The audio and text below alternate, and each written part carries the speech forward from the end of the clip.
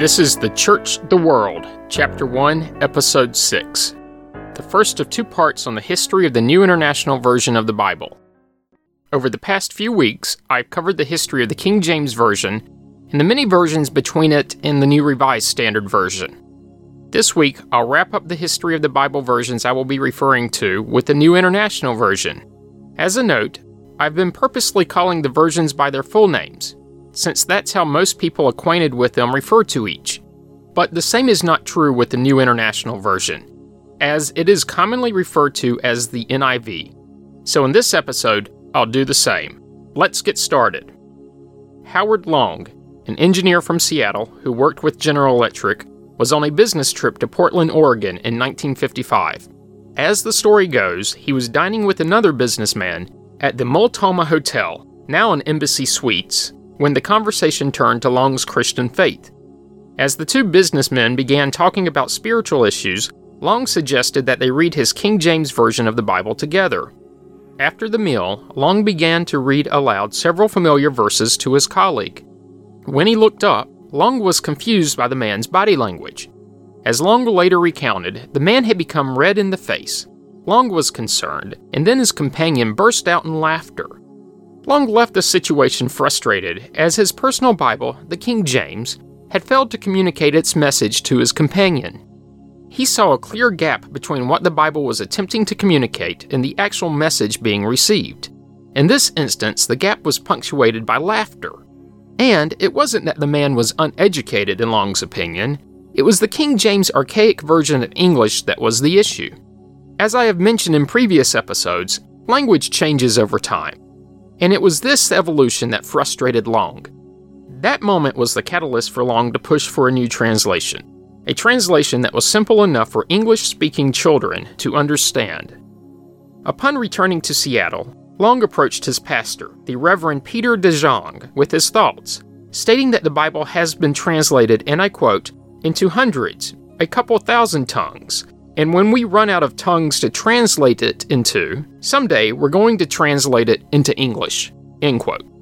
Then, the two men, along with other members of the congregation of their Christian Reformed Church, prepared a petition for a new translation, a petition that was submitted to the national governing body for that denomination. As a note, the Christian Reformed Church is a modest-sized Dutch Reformed denomination based in Grand Rapids, Michigan. The petition was initially rejected, but the body reconsidered the issue in 1957 and formed a committee to research it. As with many things in life, timing is everything, and this proved true for Howard Long as well. At the same time that he, his pastor, and congregation were petitioning the Christian Reformed Church for a new translation, a broader movement was coalescing. If you will remember back to the first episode on the history of the New Revised Standard Version, we covered, among others, the history of its predecessors, specifically the American Standard Version and the Revised Standard Version.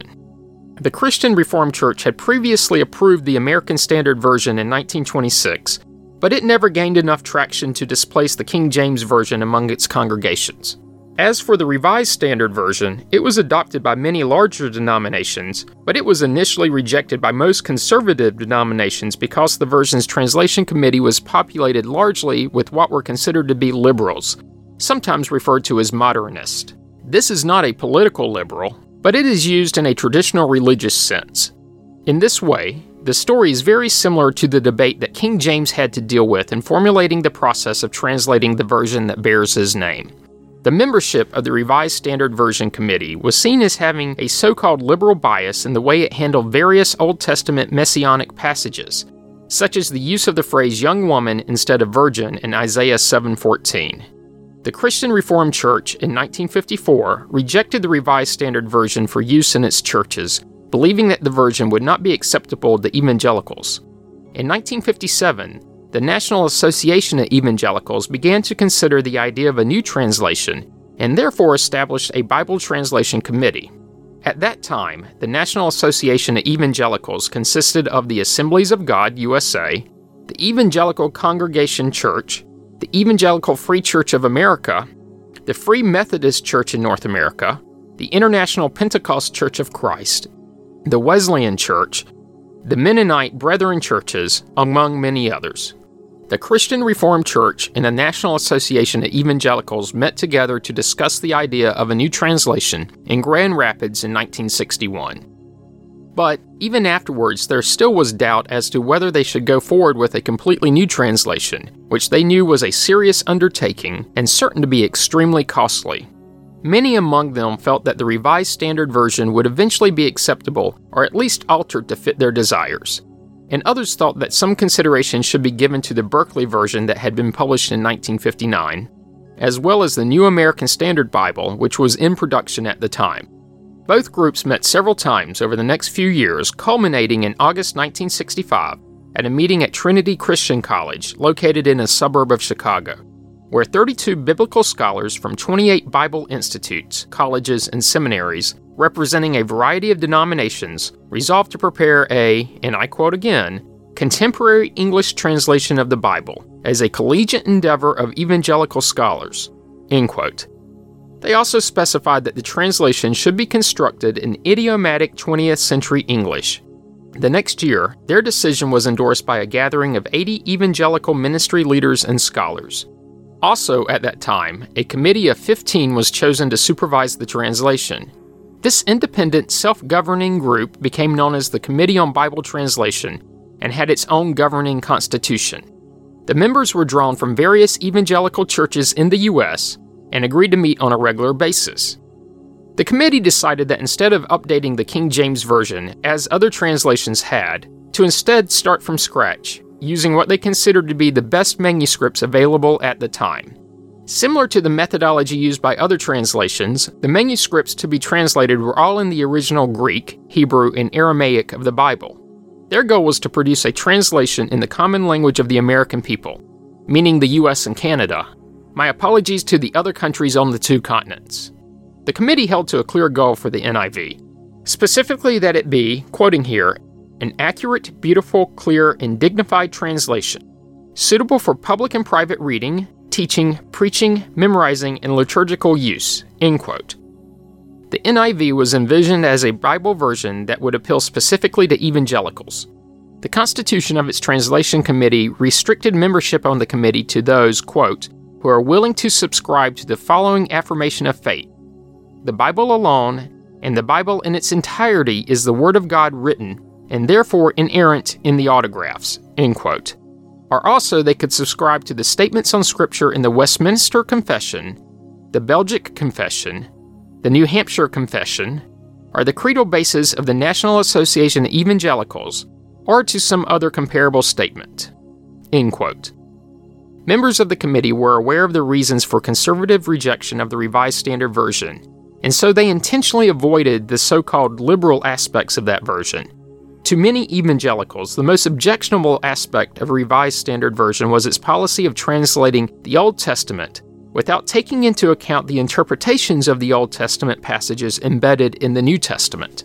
Therefore, the members of the New International Version Committee on Bible Translation stipulated in their Translator's Manual of 1968 that, and this is another quote, the translation shall reflect clearly the unity and harmony of the Spirit-inspired writings, end quote.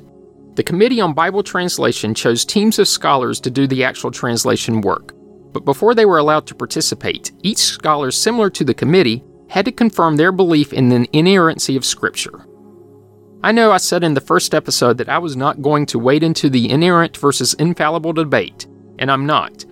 But at this point, and since it was a requirement of the committee, I'll at least define what is meant by inerrant.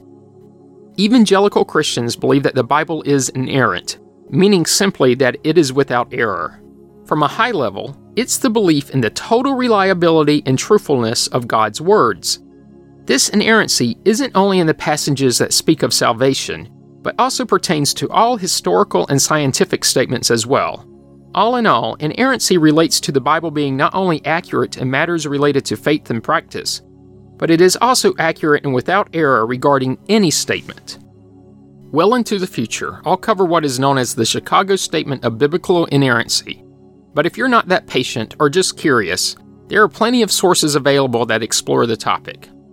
And now, back to the history. The Christian Reformed Church officially withdrew from the project in 1966, but a number of their leading scholars continued to work independently on the project.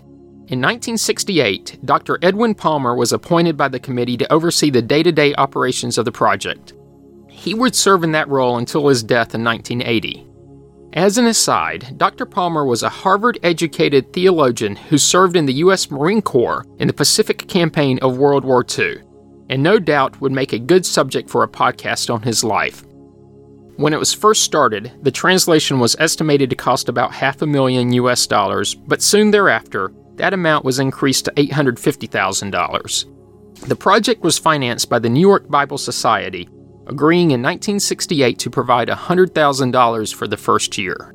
By 1975, just under $1.3 million had been spent, and the cost of the project had become so great that the New York Bible Society had to sell its office building to cover the expenses.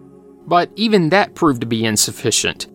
And in 1976, a publisher, Zondervan, agreed to advance the Bible Society $250,000. The New York Bible Society added the word international to the end of its name in 1971, then changed it to the International Bible Society in 1988 when it moved from New York to Colorado. In 2009, they changed their name again to Biblica. Biblica currently holds the copyright to the NIV. The translation process was organized around the books of the Bible. Specifically, each book was assigned to a translation team made up of 2 lead translators, 2 translation consultants, and a stylistic consultant if deemed necessary. The manuscript used for the Old Testament was the Biblia Hebraica Stuttgartensia Masoretic Hebrew text. A little bit of a tongue twister there. Other ancient texts were consulted as well, including the Dead Sea Scrolls, the Samaritan Pentateuch, the Aquila, Symmachus, and Theodotion, the Latin Vulgate, the Syriac Peshitta, the Aramaic Targum, and for the Psalms, the Juxta Hebraica of Jerome. These documents were either in Hebrew, Greek, or Aramaic, depending on the specific text. The manuscript used for the New Testament was the Koine Greek language editions from the United Bible Societies in Nestle-Aland. Specifically, the New Testament translators used the first and second editions of the Greek New Testament published by the United Bible Societies, but did not follow the text in all places. More recently, a Greek text which purports to give the readings adopted by the NIV committee has been published titled A Reader's Greek New Testament.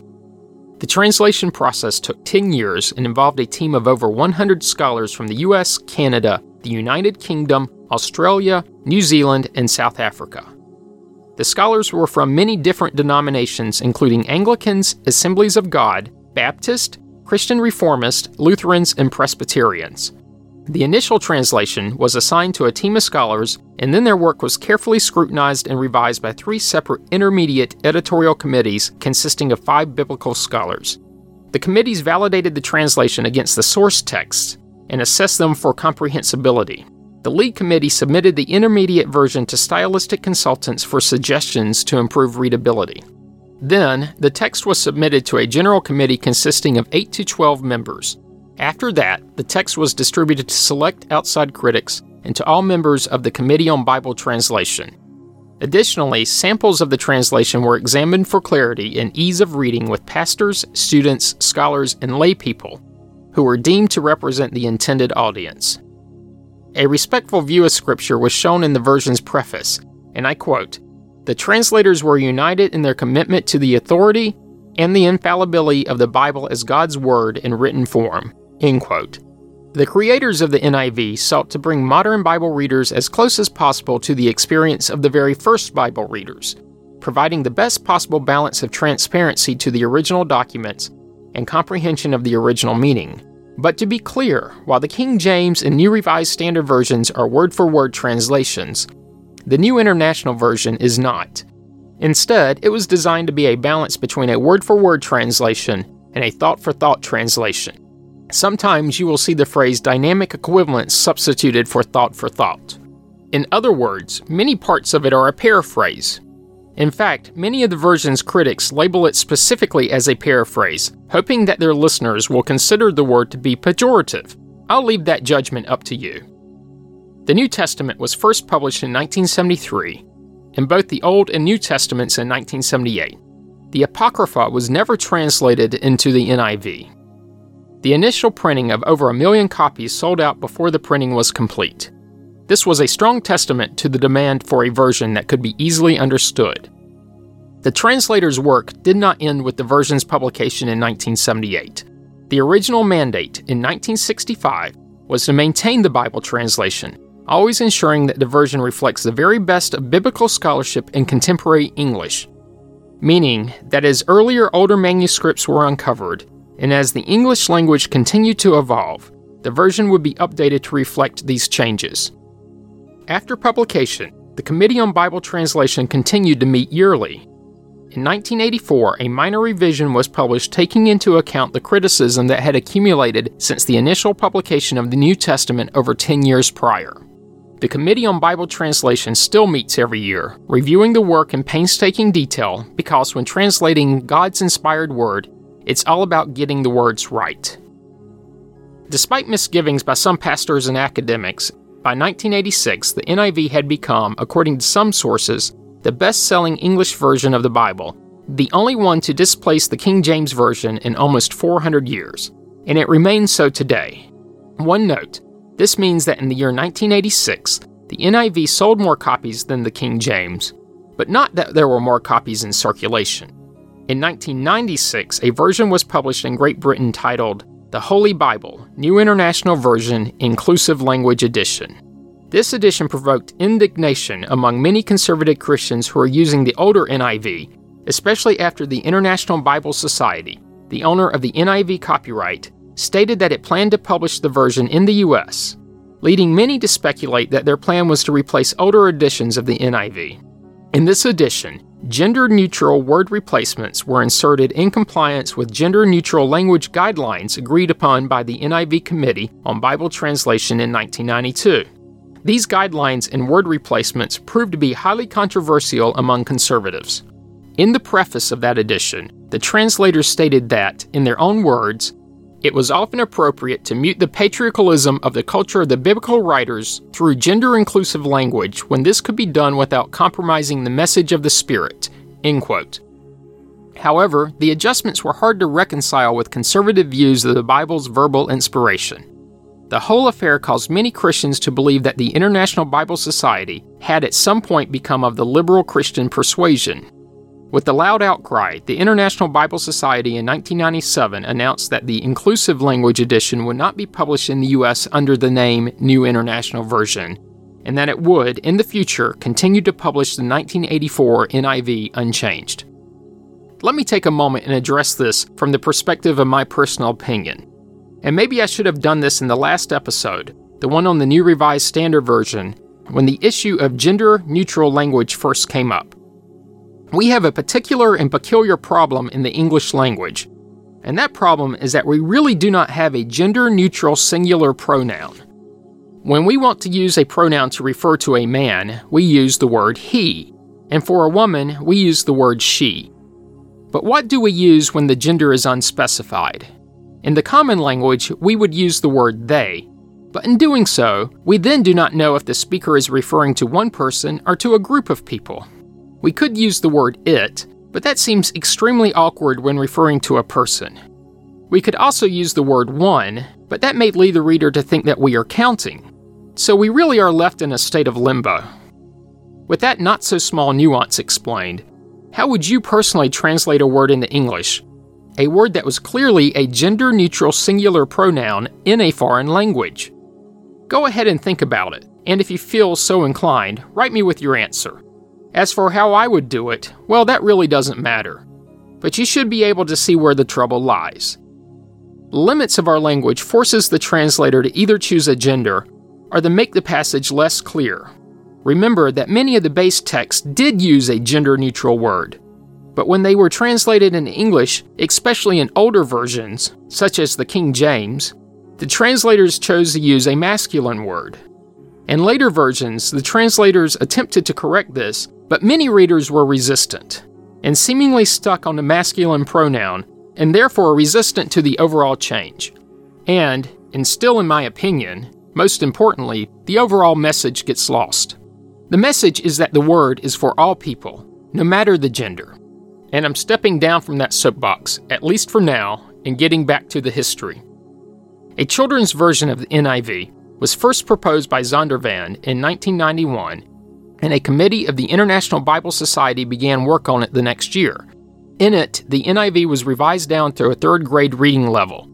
The New Testament translation appeared in 1995, and the complete Bible, sans the Apocrypha still, was published in the fall of 1996 titled The Kids Bible. Gender-neutral language was regularly employed in this version, though this fact was not mentioned in its marketing. When this was discovered, James Dobson and other evangelical leaders publicly opposed the version, and so the International Bible Society published a revision without the gender-neutral language in the fall of 1998. There are other versions based on the NIV, and these are the New International Version UK and the New International Reader's Version, designed to be an easier-to-read and understand version of the NIV. In 2005, a substantial revision of the NIV, known as the Today's New International Version, was published by Zondervan. The version's principal change from the NIV was a more gender-inclusive translation of certain terms, similar to the New Revised Standard Version. And therefore, the Today's New International Version was subjected to a great deal of criticism from the evangelical world. Sales were poor, and it went out of print in 2009. In September 2009, Biblica announced that another revision of the NIV was in process. This revision was first published on the internet in November 2010, while the printed edition was published in March 2011 using the name New International Version without any further description such as Second Edition. An examination of the text revealed that this new edition of the NIV was merely a revision of the Today's New International Version of 2005. This edition was intended to eventually replace the 1984 NIV, which Zondervan, the publisher, announced would no longer be published. It is important to understand that from 2011 on, the NIV will not be the same NIV that had been embraced since 1984.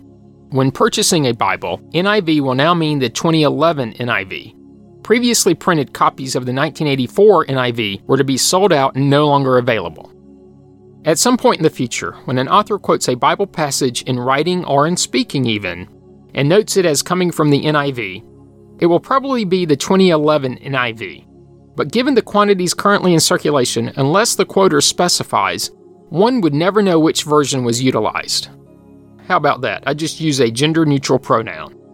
The NIV has also been supplemented by numerous study Bibles with extensive notes on the text and background information to make the biblical stories even more comprehensible. These include the NIV Spirit of the Reformation Study Bible, the Concordia Study Bible, the Zondervan published NIV Study Bible, the Wesleyan Revision, the Reflecting God Study Bible, and the Life Application Study Bible. The 2011 New International Version, similar to its predecessor, the Today's New International Version, was translated using gender-neutral translation rules, resulting in the replacement of gender-specific words such as man, woman, he, she, son or daughter with gender-neutral words such as person, they, or child.